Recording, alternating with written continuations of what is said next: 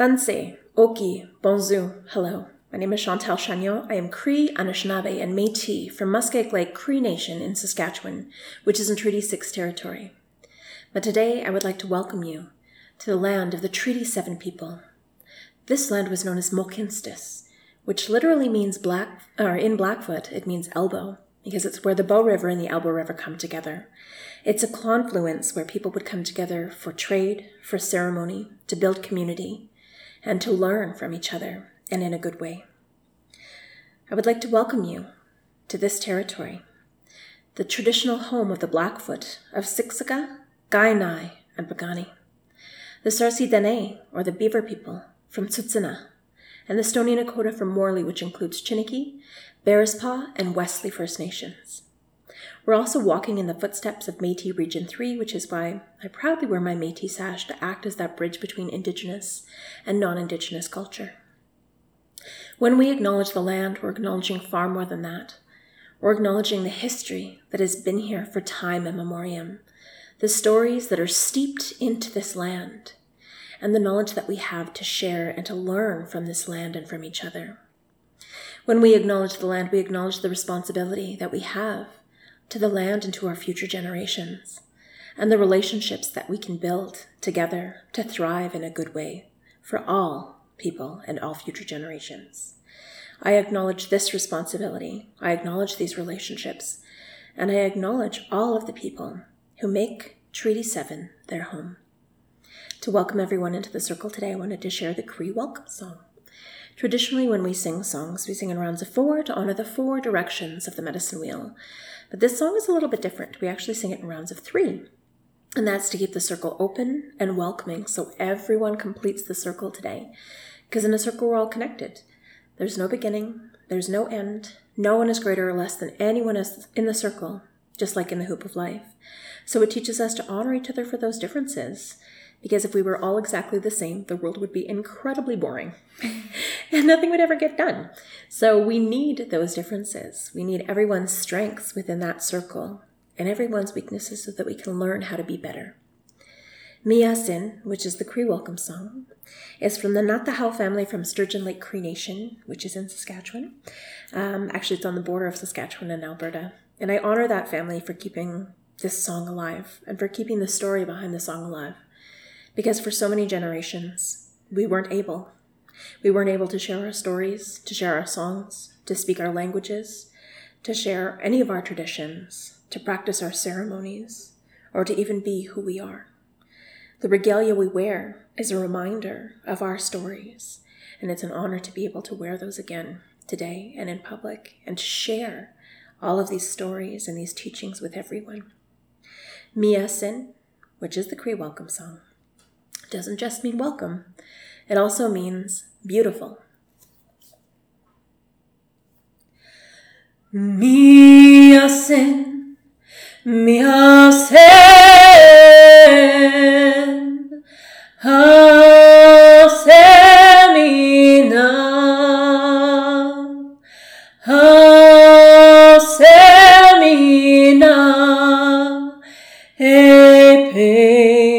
Takote niwagomaga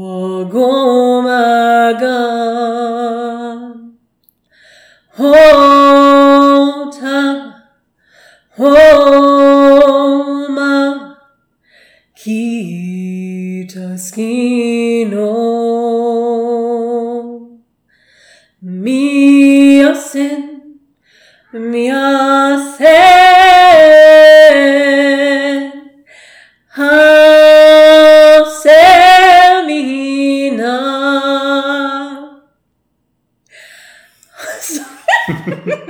My cat does that all the time too because it calls in the ancestors. Yeah. And so she's like, who are these people? That was awesome. This song does call in the ancestors, so your cat's like, you left the door open. Door open, totally.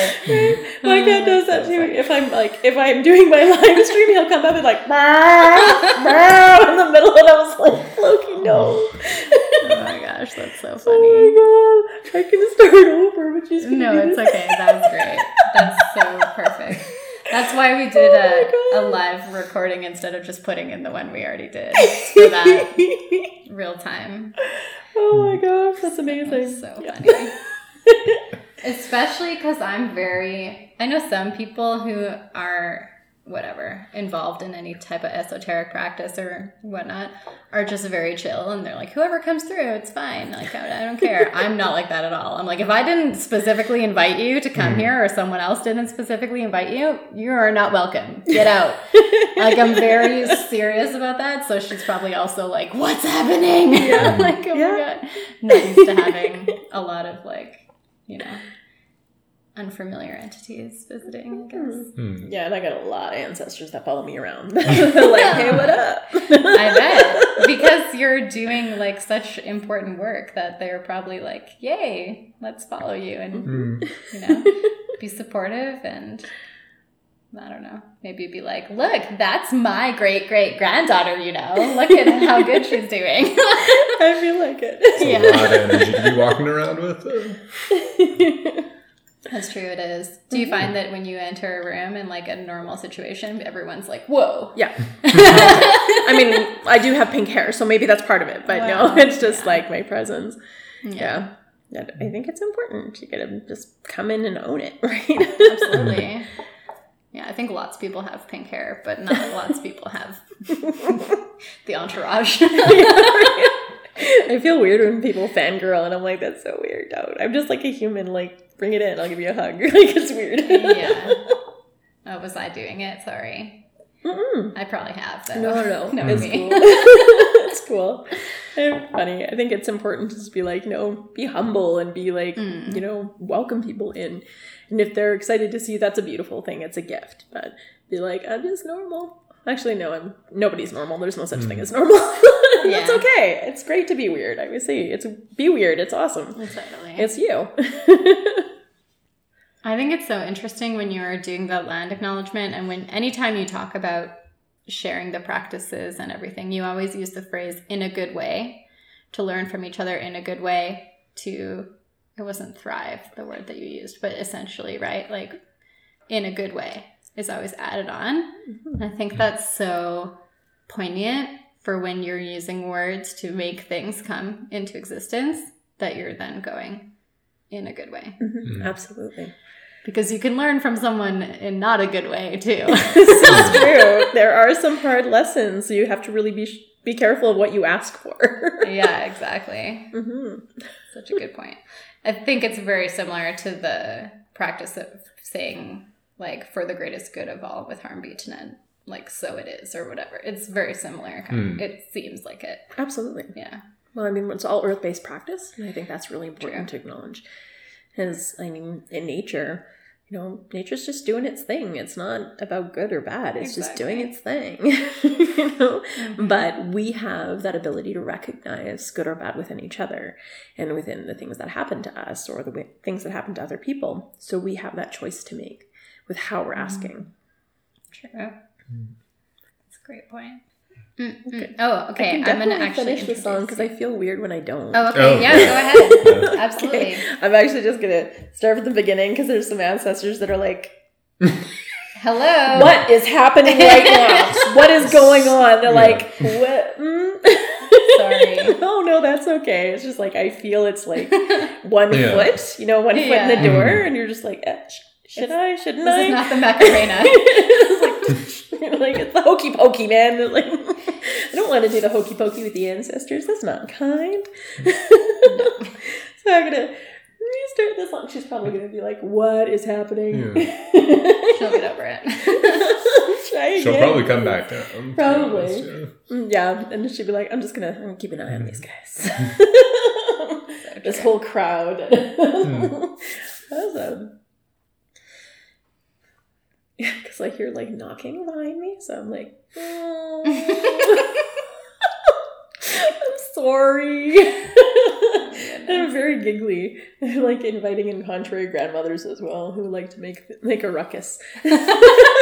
Fantastic. They're the best. Mi hacen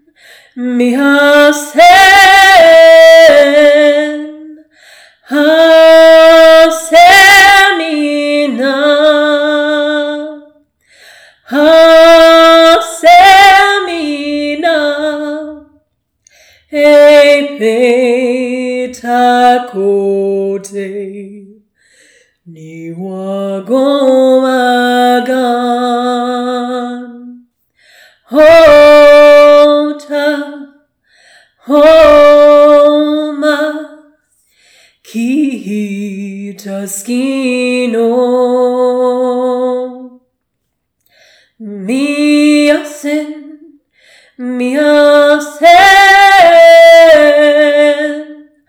hasemina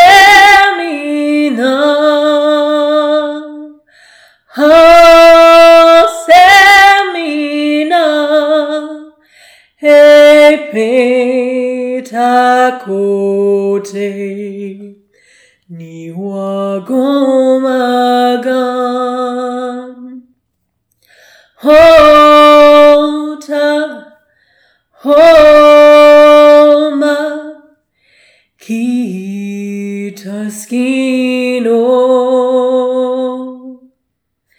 miasen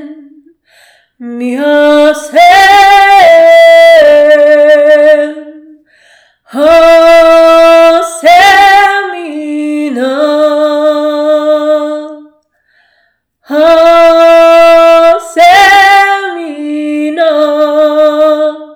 hepetakote ni wagomagan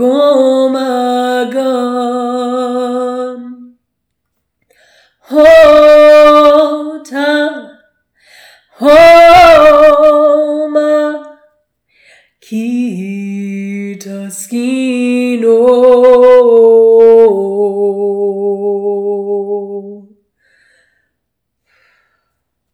Hi, and welcome to the circle.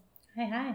Wow. That was amazing. Wow. No, somebody made me cry. What's happening? I definitely have the feeling that my kitchen is full of people. All of a sudden. Can I get you anything? Would you like a water? Oh, sure. Oh, that was weird. It was just like, I felt like just this wave of emotion. I was like, oh, somebody wants to talk to you. Go ahead. We'll play back the recording and we'll hear a different voice on it. You might. When my voice was cracking, I felt like somebody was speaking behind me. I was like... I heard your voice cracking, but I assumed it was because you needed water. I didn't realize you were crying. No, I was crying a bit. Aww. Oh, it's okay. It's good crying. Crying is a good thing. Like in our traditional teachings, there's nothing wrong with crying. We have to do that because it shows that we care. And it's unfortunately our Western society that sees it as something wrong. But it's not. It's a beautiful gift. Our tears are a beautiful gift because it shows we actually deeply care and our emotions are coming out in a good way. Yeah. Definitely feel that. Nothing better than a good cry. Absolutely. Sure. Well, especially when you're like laughing and crying at the same time. There's something really, really powerful about that, you know, because you're acknowledging all of those emotions that are coming out all at once. I feel like people make that joke about cancers being like, they're like, how to be a cancer. Like crying, laughing. And that's me. I'm a cancer. So I'm just like, yeah. My son is as well. True. It's so emotional all the time. It's like everything is just, this is the end of the world. I'm like, I just asked you to do the dishes. It's not the end of the world. I'm like, honey, if you don't do the cat litter, I'm going to take away your computer. Why would you kill me? Like, oh my God. Well, I must have been a fun teenager. Yeah. Okay, I'm going to actually introduce you now. Okay. The only voice you've heard so far on this podcast is that of our guest today, singer, storyteller, drummer, drum maker, teacher, and all-around pillar of the community, Chantel Stormsong Shanyong. Is that right? Shanyong. Yeah. Shanyong. It's like you're going to say my name again and then stop yourself and go, yo! Shanyong. Okay, yeah. It's a good way to remember it. Yeah. Yes. So welcome. Thank you so much for coming over. Thank you so much for having me. It's our pleasure. We previously did a drum making workshop with Chantel John and I made drums. You'll hear some recordings from that on this episode. Why are you looking at me like that? I'm It's not just gonna my lie face. to them. It's just my face. Okay. I was actually making a face because I was trying to place when that actually happened because it feels very recent and also a million years ago. Yeah, it does. It was start of July. Yeah. Yeah. Almost 2 months ago. Right. Oh, no. Yeah, almost 2 months ago. Yeah. 2.5 ago. It does feel like a while ago, though. It does. It's just that we're still in the weird COVID period where time is infinitely meaningless. Time has always been meaningless. People are just starting to like get on board with that now. But I think in Western society, it's like time is linear. And then in Aboriginal culture, we're like, now everything's a circle. Like, it'll come back around. Just wait for it. Yeah. And if you don't learn the first time, it's going to come back around. It's going to bite us in the ass again. That's so true. Mm. Time is a circle. Isn't it so strange how so many different like ancient teachings all have the exact same lessons with only even very slightly different phraseology sometimes? Like, I can't remember the exact quote, but in Buddhism, they basically say like, you'll continue to like suffer the same lesson over and over until you like learn to transcend it. Just keep coming back. Absolutely. And there's so many different stories that tell you that. Like, if you keep making the same Right. mistakes over and over and over again, and that's like all Indigenous practices, all Indigenous ways of knowing and being from around the world, they're like, yeah, stop screwing this up again and again and again. Yeah. in Anishinaabe and Cree, it's like the Thunderbird's going to kick you in the ass. Right. You know? And yeah, she totally did. Because I find like sometimes if we second guess our path, like there'll be like gentle nudges and then harder nudges until finally it's like, no, we're done. Yes, and that happened to you recently. Absolutely, yeah. 10 years ago, I got hit by a truck because I kept denying the path that I was meant to be on. But had it not been for that truck hitting me, I wouldn't be on the path that I'm on now. So I'm very thankful. You know, I mean, it sucked getting hit by a truck and having 4 major hip surgeries, but No kidding. it did put me where I am now and doing the work that I'm doing and sharing and meeting incredible people like yourselves. Aw. Yeah. We think you're incredible. I love you guys. Yeah. It's true though. Like I don't know. That almost speaks to your steadfast attitude of like, no, I've made this decision. This is what I'm going to do, to the point where Spirit had to literally hit you with a truck to get you to do the thing it wanted you to do. Well, I think sometimes that has to really happen to everybody. You know, for sure. they always second guess their path, like their true path, because they're like, oh, there's no money in that, or I don't know. It's almost like our society tells us that we can't be happy. And when we're doing something we love, we think, well, is there something wrong with us? When our path is easy, we think, oh, well, we must be on the right path. It's too easy. But I think that's something that's kind of been ingrained in us from colonization, right? Colonization took all of these Indigenous practices and teachings and we're like, well, no, you have to suffer because Catholicism, we suffer. Oh, that's great. Whereas in Indigenous ways, we're like, nah, if it's hard, don't freaking do it. Yeah. Oh my gosh, that's so true. The Catholic guilt. Gross. Catholic guilt, but not accountability. Yeah, it's so ironic, isn't it? Okay. The guilt for you, but not for the people who were in charge. Yeah, right? The guilt for them. Who are doing like, atrocious things. Absolutely abhorrent. Which is and for so long, just constantly. Pretty much a major theme of this podcast. That's true. We're always shitting on the Catholic Church, the police, like, etc. It's just different. We just keep coming back to it. That's very true. Well, I mean, there's your ingrained, aspects of colonization and the Catholic Church and Christianity in general. And the whole Crusades, that was part of colonization.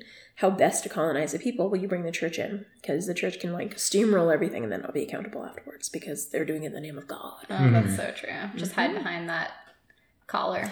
Yep. And still, I mean, it's entrenched in all of our systems because they're all colonial systems based on this Catholic mythology and methodology. Like patriarchy. Like, screw that, man. It is literally, like, the Catholic Church is just I don't even know, like the headquarters for the patriarchy. It's like the vehicle. It's just like, yeah, everybody get on board this bus. Everybody get on board this bus. We're going straight to hell. Or you people of color, get in the back. You know, it's my God. brutal. It's brutal. It's true. But now we have a black lady on the $10 bill, so everything has changed and fixed, right? Yeah, but does she look all black on a better. $10 bill? She doesn't. And honestly, it's funny because there's so many other incredibly monumental people who are racialized that have really made incredible changes in Canada. And then they're like, let's put the girl who sat in the front of the theater. Yeah. And you're like, no. The like, Canada Rosa Parks. Yeah, exactly. Storyline. Well, why didn't you just like have a whole series of, incredible change makers on a bunch of the bills instead of a bunch of white dudes? Yeah. Yeah. Don't get me started. A bunch of kids playing hockey or whatever. Yeah. You're like, they should be playing lacrosse and have really long braids because that would be more accurate.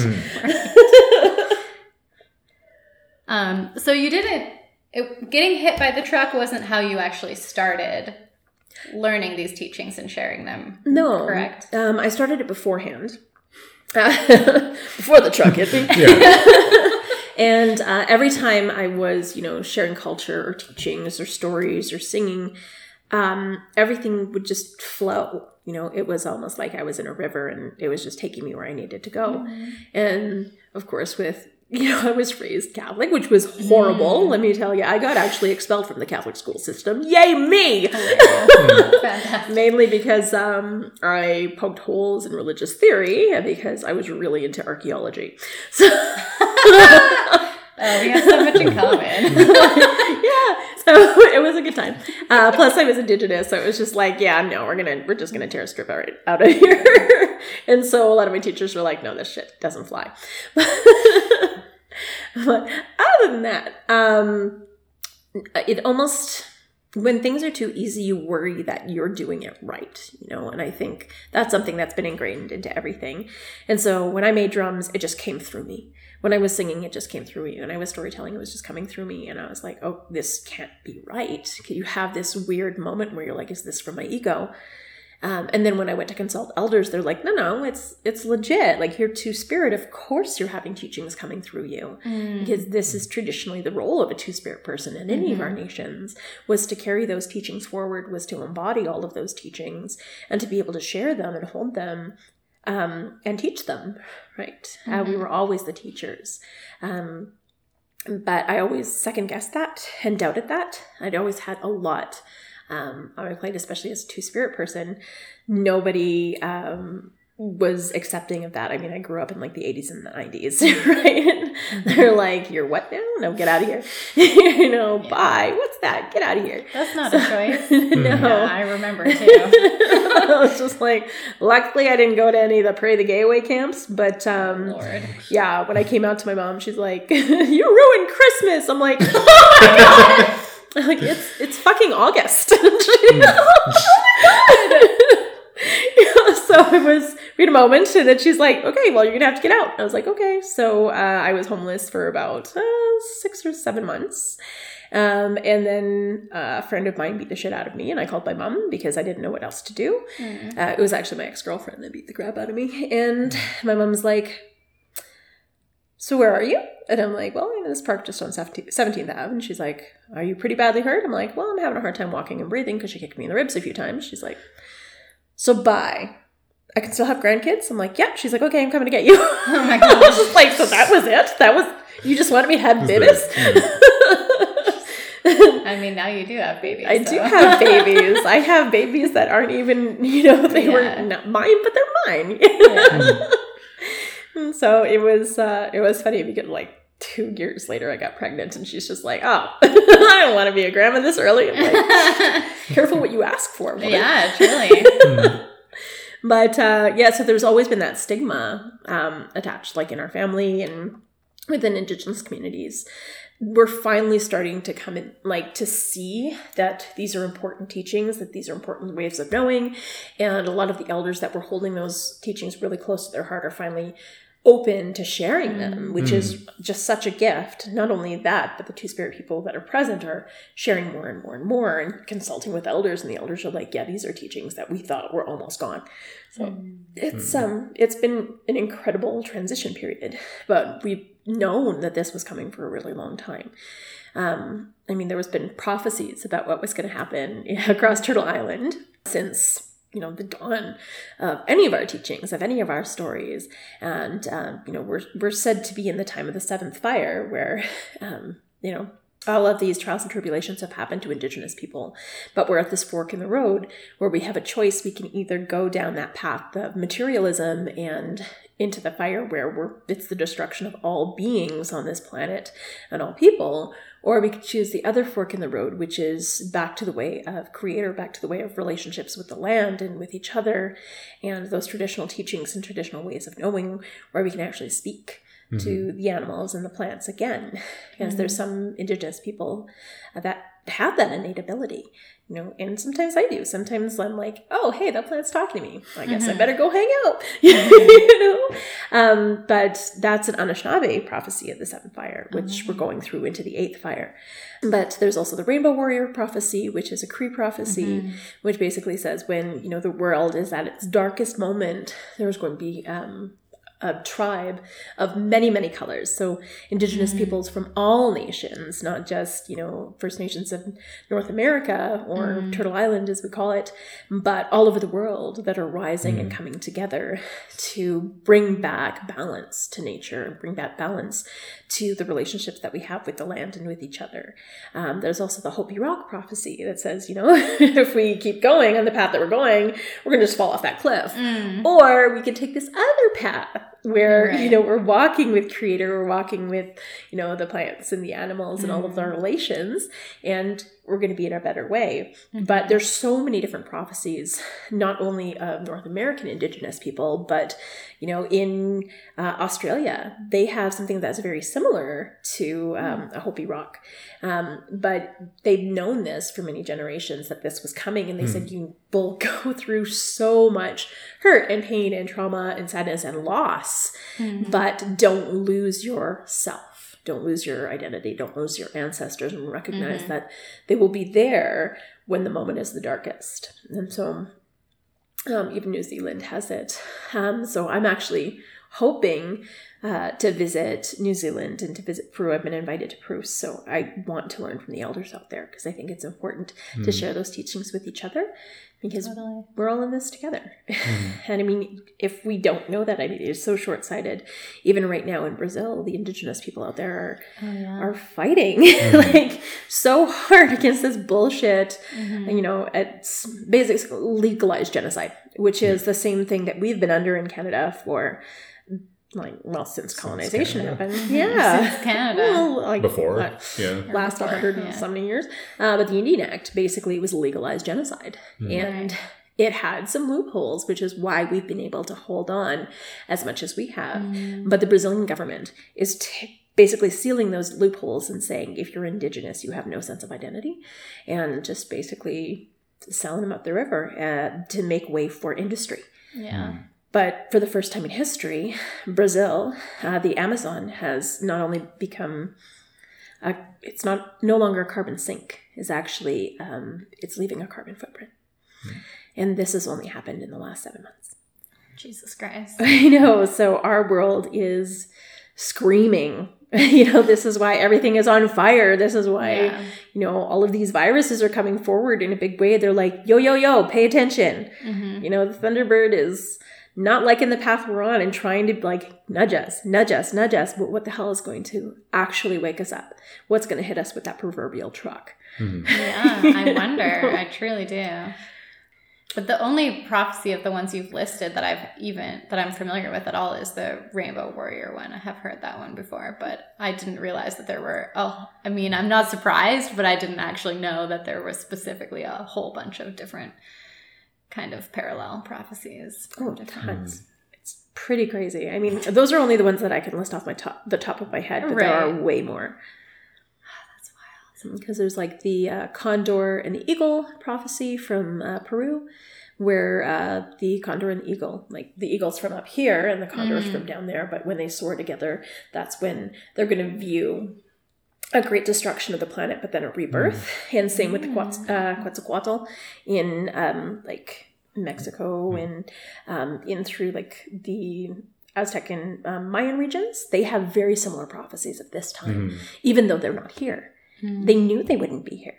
And a lot of their prophecies are like, we're not going to be here in this time, but this shit's going down. You're maybe familiar with that, hey? Yeah. Well, and it is very interesting. Like Mexico's an example where the country is officially mestizo or like Métis, which was basically a way of allowing the conquistadors to assimilate all of those cultures and be like, we're still that, but not really. We're Catholics. Breed them out. That's what they've done across history. Breed them out. Yeah, exactly. But they don't realize that those indigenous teachings and ways of knowing go far deeper than just blood. And then it's like that's officially their stated policy of the country is that we're all mixed, but then I walked around Mexico City and it is very, very white in the rich places. Yeah. Well, that's common of so many different, like in India, it's like that too a lot. A lot of the people who are really dark technically they don't have a caste system anymore, but I mean, we even have that here to some extent. Do you know what I mean? 100%. It's so hard to get out of the air quotes class that you're born into, regardless of where you live. It's probably harder in India, but still. And you definitely see like people who have a lot of money are light skin tone, and people who don't have it are darker generally. No, it's not a hard and fast rule, of course, but I don't know. One of the like my favorite people I met when I was there, her name was Lolita, which is hilarious. And she was a very, very dark-skinned Indian lady. She was from Varanasi, so it's up in the north. And she owned like a thriving business in Mandram Beach in Goa, where I was doing my yoga teacher training. And I went and took a cooking class from her. And obviously she owns a restaurant, so she was teaching us to make like 4 dishes. And I have experience working on a busy line. And so I was kind of hanging back and letting the other Becky's in my program like have a hand at it, you know? Like I didn't want to just get in there and like take over on them so that they could try. And she was hilarious. Like she wasn't cutting them any slack. She's like, this is burning, pay attention, this is burning. She's like yelling at them and they're all like, oh my God, like just freaking out. And then I just was like, can I have a turn? And just got in there and started like throwing pans. And then she saw me do that. And then she was like, I'm pretty sure she like at that moment decided you're going to be my friend now. And I went to her place every day because she basically made ice caps, which I was like dying for. And then I saw her at Holi. I had been walking down this beach. This is also after COVID was already a thing, but not really. It was March of 2020, early March. I was walking down a beach, rubbing colored powder on strangers' faces, and they were rubbing it on my face and arms and like whatever all over. Truly, like actively, probably over 100 strangers touched my face that day. But I ran into Lolita on the beach and she was like partying with her entire family and she's like, come here. And she made me like drink whiskey with her uncle and it was great. And she was like probably one of the most successful like actual residents of that little town. And she was definitely the darkest skin tone, but an exception to the rule. Well, I find as racialized people, you have to work twice as hard as anybody else. I mean, especially as racialized women have to work like 4 times as hard as everyone else. Yeah. And so when my girls moved in with me before the pandemic, this is one thing that I'm like trying to ingrain in them. Like, you have to do better because people will always negate anything that you do. And so you have to do like 4 times as better as anyone else, 4 times as good as anyone else. And so like when I work really hard and I take every opportunity and I make sure it counts. And to try and explain that to them because they've been raised in homes that just didn't get it, didn't understand it. And, you know, they were very privileged, right? And to come into a home where I understand, like, you're Indigenous. Like, this is our reality. And it's going to hit you like a truck because now you're teenagers. And so I think it's hard for them to kind of grasp and understand, especially because they think we're doing okay. But I'm like, I work every single day so that we're okay. Right. You know? There's so much of that with parents behind the scenes. Like, they don't know how hard you're working to make it all happen. Right. Until you stop. And they're like, wait, what just happened? So this is the deal. Like, I was like so sick and tired of like, there's no dishes. I can't make dinner. And so I'm like, okay, here's the deal. If you don't do the dishes, I'm not making dinner. And they're like, we're hungry. I'm like, suck it up. There's noodles. Go for it. I'm like, so how long do you want to eat ramen before you want me to cook something? Before you do the dishes. Oh my God. 3 days. Funny. The answer is 3 days. So a pretty successful protest. Yeah. Yeah. That's so true. I don't know. For some reason, that's reminding me of, it was during Stampede Week. I was getting off work. It was probably around midnight, like nighttime. And there was an Indigenous or First Nations man there just getting hassled by transit cops for no reason. He's literally just standing there, like minding his own business. And these transit cops are like, get out of here, blah, blah, blah. I literally stood there and listened to them, what they were saying for like a little bit first. And they're basically telling him to just leave. And he's like, but someone's coming to pick me up. Like, I can't leave. You know, I'm waiting for someone. And they're like, too bad, get out of here. Like, get a cab. And I'm like, he does what? And so I literally went up and started yelling at this transit cop. I mean, I didn't start with yelling. I started with like, excuse me, what is going on here? Like, this doesn't make any sense. I'm standing here waiting for a train. This guy's standing here. You're not bothering me. You're bothering him. And the cop was so mad. His entire face was turning red and he's just shouting at me. But it didn't make a difference because they still kicked him out. All I did was make that, I mean, at least I made him mad, I guess. I don't know. But like, I didn't actually change anything. But it's also an example of what you're saying. Like, when you are a racialized person just existing and like standing there, you're getting hassled. And when you're white, little white lady, no one cares that you're just loitering or whatever. No, for sure. Well, I think the further tragic thing is, like you were saying, they have to work twice as hard to get half the recognition. But even doing that, it's on the terms of like colonization. Like, it is our, like, the institutions of Canada as a state.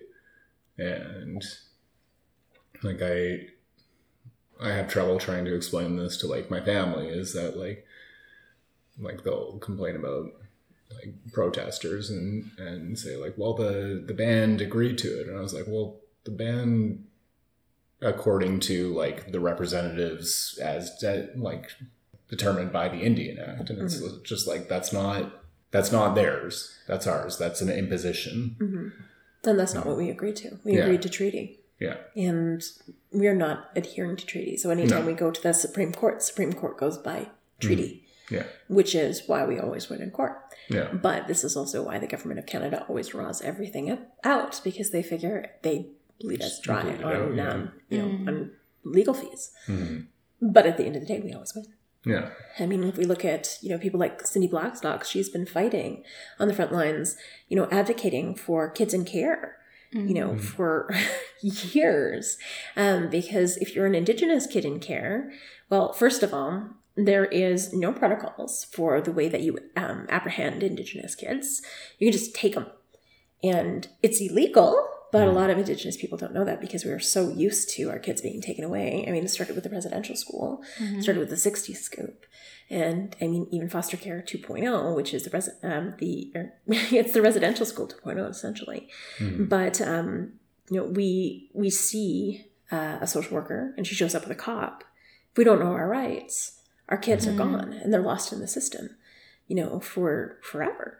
In most cases, it's heartbreaking.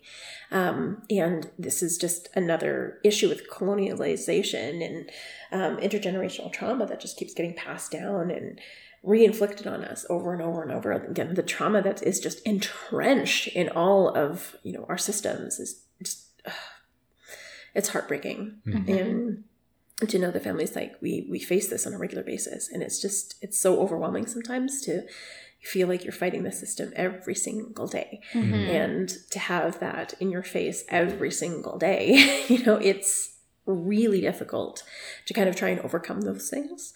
I mean, even within our family, I was the first person to break that cycle of intergenerational with trauma with my own kids. So my kids never experienced that pain or that hurt or that abuse that I experienced growing up, because my mom, she just didn't have the tools to be a parent, because my cookum, she grew up in residential school. She didn't have the tools. All she learned was hurt and pain and abuse and trauma and that sadness and that shame for being Indigenous. And she still carries that with her. Even when I'm drumming and singing around my cookum, she's 90 years old, she will leave the room. Wow. And she's like, why are you doing that? You look white. Just pretend you're white. Except when I was singing with Tom Jackson, then all bets were off, because that's like her favorite. She's like, that's my granddaughter, Will Cree. I'm like, okay. That's so funny. Oh my God. But if I'm not singing with Tom Jackson, then just pretend you're not Native. I'm like, okay, cookum. Oh my God, that's really funny. I mean, it's sad, but it's kind of funny. Very funny. So I just have to be a Grammy winner before she dies, and she'll be like, "Yeah, we're Cree." Okay. I mean, you gotta meet her where she's at. Exactly. And then you can have the on your Facebook timeline photo, the Cree drum lacing as your album cover on your Grammy album. Absolutely. Yeah. I think so. I was inspired, multiple times, by the drum workshop that we did, but kind of pretty soon after, John and I went, we drove to Vernon to stay at a cabin for a couple weeks, and on the drive out, I was driving, and I was reflecting on how John had made this Cree moose drum, and the drum that I made, I was thinking about the drum workshop while I was driving. And the sun was just coming up, so the sky was this beautiful, dusty lavender color. Oh, beautiful. And you know how the highway going out of Alberta is there's a kind of a shelf of earth on the one side? So we're driving out, and on this shelf was a moose. I watched her walk across the road, way ahead of me. And then she got up on this shelf, and she's standing there silhouetted against this incredibly beautiful purple sky with a full moon hanging right over her shoulder. Oh, wow. Yeah, I had to be don't crash. Yes, look at it, take it in, but don't veer off the road. Because it was so beautiful. Yeah. And then I saw a short story call for stories about prairie witches was the call. And so I wrote that in. I wrote that exact scene with the moose with the moon hanging over it, and yeah, it was very lovely. And I included the teachings that you taught me about the meaning of the moose hide and the drum, and that being women's medicine, and it just connected to the moon. Exactly. This is why it's called our moon time. We cycled in 28 days. How more sacred can you get? All right. The layers. Mm-hmm. Yeah. It's lovely. Which was the drum I made. I know. It's ironic. She wrote her character to have the drum, but... Because you chose the drum that is representative of women's medicine, which is actually perfect for you because of the type of job that you have. as a counselor. Yeah. Always taking on other people's issues and trying to solve them for them. Like, that's the perfect drum for you. Yeah. And the call was for a story about like feminism and women's issues. So I like it makes sense. Absolutely. Yeah. I might bring a kid by your store this week. Okay. I'll try to look extra scary. I don't know. Extra profesh. Yeah. Extra witch appropriate. So our lovely interview with Chantal actually went on for a total of about 2 hours. And we also had a lot of clips and songs and sound bites and things from the drum workshop that we want to include in the podcast. So what we've decided to do is to break it into at least 2 parts. It might end up being 3 parts. I think it very likely will actually end up being 3 parts. So this is the end of the first part. I'm going to play the grandmother song, the shout out song that we recorded at the workshop. And please tune back in for the next installment of Chantal's Storm Song, the incredible singer and teacher, next time, because there is so much more incredible conversation with her, awesome clips from the workshop. You can find her on Instagram and Twitter at Storm Shadow Song, and you can find her on Facebook and on YouTube at Chantal Storm Song Chagnon. Okay, here's the grandmother song. So this song is about finding your voice. This is called the berry picking song, or the ancestor song, or the voices song, or the shout out song, or the grandmother song, depending on who shares it.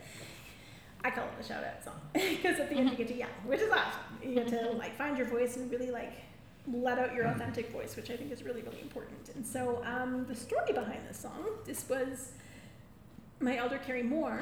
This was her grandmother's song, but I remember hearing it when I was growing up because it turns out that her grandmother and my great grandmother were cousins. So this is why I carried them. So a long time ago, actually we still kind of do this today, women would traditionally go berry picking. And so in our societies, we would all be matriarchal societies. And matriarchal societies doesn't just mean women are in charge. It's not like a patriarchy where it's like a top down, but it's women are in charge because they make sure that everybody is included in the circle, that everybody's taken care of, everybody's voice is honored and heard, and that nobody gets left behind. And so the grandmothers were always in charge because they were just so compassionate. They just loved everybody. And I don't know about you, but my grandmother is freaking scary. Nobody argues with that woman. So, but I love her, but sometimes she's scary. But yeah, so they were always the ones making decisions for everybody in the nation because they had the best interests of everyone at heart, and I could see the big situation. And so as everybody would go berry picking, it would be the women and the two-spirit people and all of the children that would go berry picking. And once you turned 12, and if you were a boy, you were considered on your path to becoming a man.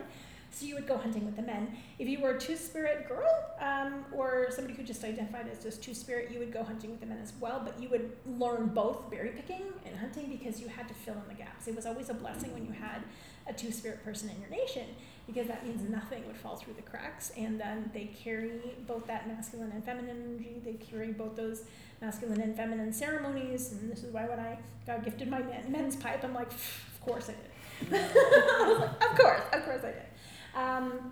But that was really important. And so as everybody would go berry picking, the grandmothers would sit at the biggest bush overlooking everybody just to, make sure they kept an eye on anyone. But also, they would be the ones watching the babies. And if anybody knows how babies explore the world, they shove everything where? In their mouths. Yeah, so the grandmas would be like, oh, don't eat that dirt, or spit out that pine cone, or don't chew on that bug, or get that rock out of your mouth, or are you eating a squirrel? Get that squirrel out of your mouth. Because, that's what babies do. They just shove everything in their face. And then the littler kids, like the teeny tiny ones, they would be out, they would be listening to the stories. So there would be elders that were sitting in a group. So some of the elder men, if they were just too old to go hunting, they would be the ones sharing the stories of hunting, which was awesome. And so the kids would be eating more berries than they were actually picking and listening to the stories, and they'd generally be sticky. That hasn't changed in thousands of years. Kids under the age of 5 are just generally sticky. So, and then of course the bigger kids, the older kids would be running around. They'd be playing tag or skipping stones or climbing trees or shooting bow and arrows. Hopefully they'd not at each other because that's super unsafe. But, just exploring the world and having fun and playing, because that's how you learn the best. And so they were really honoring and respecting everything. And then the teenage girls would be off, not really picking and spending berries as they should be. They would be too busy talking about their crushes. Like, oh my gosh, did you see that guy's moccasins? It's like so super cute. Yeah, that hasn't changed in thousands of generations. And then of course the moms and the aunties would be the ones picking all of the berries for the nation for the year. Because like I said, in thousands of generations, not a lot has changed. And so as everybody would get scattered to the 4 directions and it was time to go, the grandmothers would call out. But they wouldn't say, yo, where you at? Because that would be ridiculous and totally not relevant to the era. But they would call out using this voice. And as soon as you heard that voice, you knew exactly whose grandmother you were calling. So I would hear, I'm like, oh, that's my kokum. It's not a wounded elk. It's my kokum. So I would call back. She'd be like, okay, well, there's Chantal. And then I would hear other voices. I would hear, sorry, I can't do my mom's voice with a straight face. It makes me laugh. So that's my mom's voice. So I was like, there's my mom. And then I would hear, there's my son Lyndon. There's my cousin Yvonne. There's my auntie Georgie. I know she's over there. So as you would hear these voices, you would know exactly where everybody was and that it was time to come home and it was safe. But this was really important because in times of war or in times of displacement, anything happened, you would have a safe camp, but you wouldn't just wander in and be like, hey, is everybody okay? Because you didn't know, right? You didn't know if it was safe, if your camp was compromised, if you were being followed, so you didn't know. So you would wait until silence fell and until darkness fell. And then you would call out using your voice. And then I would listen and I would hear other voices. Right, it's my friend Ashlyn, I know they're over there. And then I would hear, all right, there's my best friend, my cousin, Stephanie. And then I would hear, all right, there's my cousin Megan, she's over there. And then I hear, there's my friend Darcy, I know he's over there. Whoop, whoop, whoop, whoop, whoop. All right, there's my friend Michelle, she's a little weird, but she's over there and she's safe. But you'd be able to know exactly who it was. And we can still hear that in people's voice. We can still recognize people's voices as they call to us. You might be like walking through like a supermarket and somebody would be like, hey, and you're like, oh, I know exactly who that is. And you turn around and there they are. And before the ages of caller ID, we would be able to tell who we were over the phone. But we need to be able to recognize that and honor each other's voices. It's so, so important.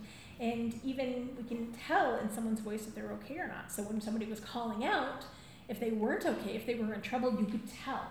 And they were almost like warning you with the tone of their voice. And even now, you go to a friend and you're like, hey, are you okay? And they're like, I'm fine. They're not fine. They are not fine. And so we still need to pay attention. It teaches us to not only let our own voice out, but listen to other people's voices. And so at the end of the song, we're going to do a fast drum beat. This is like a prayer beat or an honor beat. Kind of like a drum roll, please. That was us. You're welcome. And then we're going to just let out our voice. And so it might be a squeak. It might be a roar. It might be like a weird animal. Who knows? But it's just genuine. It's genuinely you. And so sometimes when we're looking for our voice, it's really hard to find, and sometimes it gets stuck in places. So you got to figure out, when I'm trying to connect to my voice, it's coming from my belly button, but where is it getting stuck? It's getting stuck in my head because I'm overthinking things. I'm worried too much about what other people think of me, and I'm not letting my genuine self be heard because I'm just overthinking me.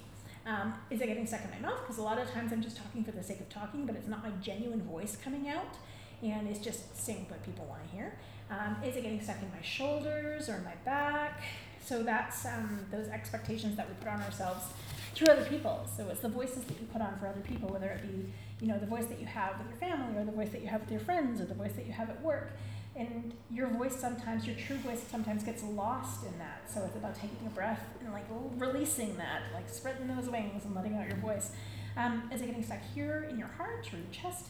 So this is where hurt, pain, trauma, sadness, any of that self-love that you need, it gets stuck there. So anytime you've been hurt and you lose that self-confidence and that self-love, it'll sometimes hold your voice down. So you just have to take a deep breath into your heart, and you have to heal that pain, that hurt, that trauma, and recognize that, you love yourself. You are worthy of love, and that is so, so important. And just let that voice out, because when you do, and if it comes with those tears, that's just such a blessing. It's like getting stuck here in your tummy, because this is your like self-doubt or self-worth or self-esteem. So anytime you're like, I suck, or I'm not good enough, or oh, that person's better than me, as soon as you start doing that, you're actually you're suffocating your voice. You're pushing it down further. So just know that you're awesome, and nobody else is like you. So just be phenomenal. We say be weird. It's awesome. But if you're not going to talk like that to somebody else, don't talk like that to yourself. That's, I think, the most important thing. Or is it getting stuck in your belly button because you're not breathing deep enough and you're not connecting to your spirit? So no matter where it is, you're going to find it and you're going to push it out at the end of the song. And we're going to let it out a few times. And sometimes when you find your voice, you will laugh hysterically because you can't believe that sound came out of your body. Sometimes you'll cry because it brings up so much stuff that, it's that release of all of that stuff that's built up. And the older you get, the more stuff you get. Or sometimes it feels amazing and you just want to do it all the time. This is why I do mine. I do mine all the time. I use mine at Walmart. I use mine at rallies and protests, because as soon as I show up on site, everybody knows exactly where and who I am. I'm like, oh, Chantel's here.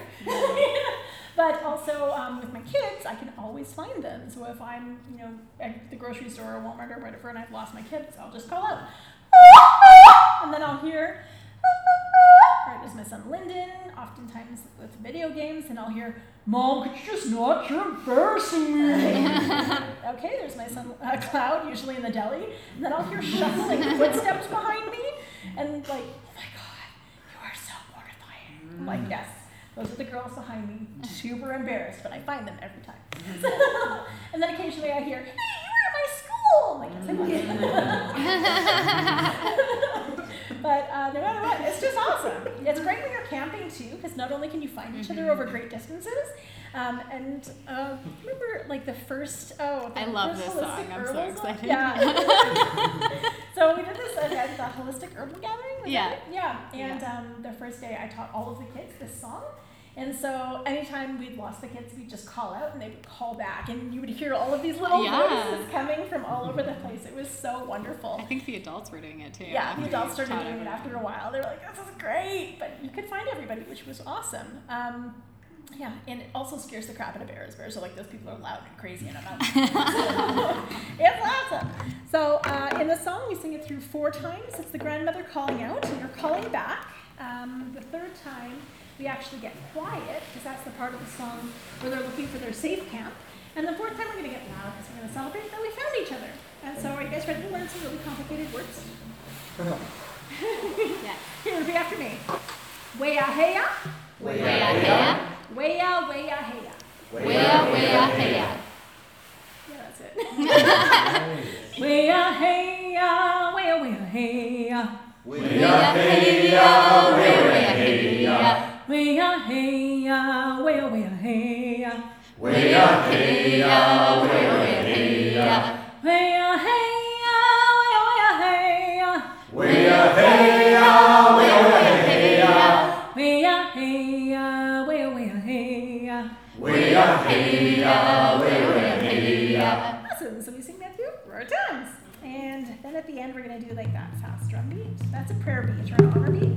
So oftentimes we'll hear in ceremony that fast beat, and you'll hear the calling or the people crying. That's why. So, yeah.